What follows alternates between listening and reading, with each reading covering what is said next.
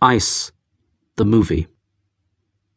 I left her at the frozen port, old tires chafing the pier, a ladder leading nowhere, and the broken ice sheets overlapped like mail that's tumbled from a sack. Her camera shouldered, she set off in search of sunset by the gelid sea, her backpack dusted with a flower of snow, red gloves against the white. She had been gone an hour when winter light thinned out, and we grew anxious in the little bar whose tubes sent glittering shafts across the hard-packed snow.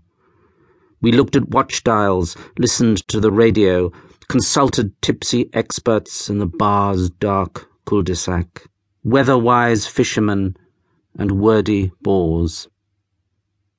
Our resolution came. High stools scraped back, cold feet were stamped, some went for torches, tackle and ropes were fished from locked and frozen sheds. But she upstaged us in the final scene, whirled round with grains, exultant, cold, high-coloured, she flung the door back with a whooping laugh. Our swagger detumesced. Tackle was angrily let go as little pools of melted ice patterned the planked floor. Nervously, a bearded giant lifted and left her on the highest stool.